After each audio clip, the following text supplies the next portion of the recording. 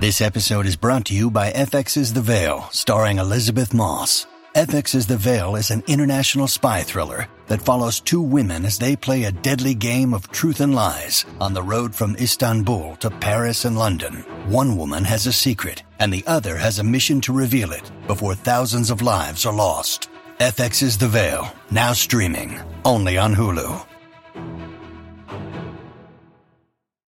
Good morning and happy weekend. This is Mary Mooney from the Oregonian, Oregon Live, and here's a quick look at some of our best stories to keep you informed, entertained, and enjoying Oregon this long holiday weekend. An Oregon father is apparently trying to find love for his 3 sons during a family trip to New Zealand. To do this, he took out a personal ad in a New Zealand newspaper saying he and his family would be visiting around Christmas. My wife and I have 3 wonderful, successful, handsome, alas unmarried, sons between the ages of 28 and 32, the man writes. We are not expecting, just hoping to introduce our sons to nice New Zealand daughters. At the very least, we'll embarrass our sons. Since the classified ad was first published on Wednesday, it's gone viral.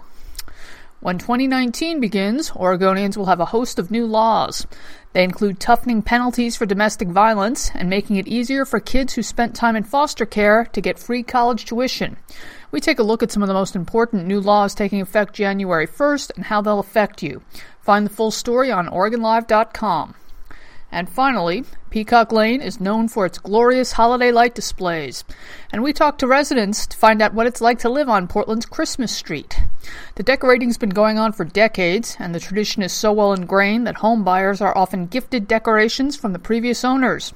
The neighborhood Christmas lights come on at 6 p.m. December 15th, and no sooner, and a whole lot of work goes into making the spectacle happen.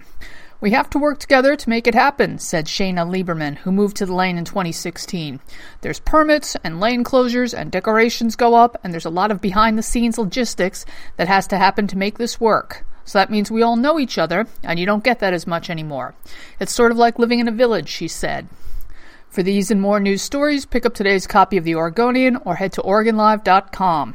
The Flash Briefing is taking a short break for the holiday. We'll be back Wednesday morning. Happy holidays, all.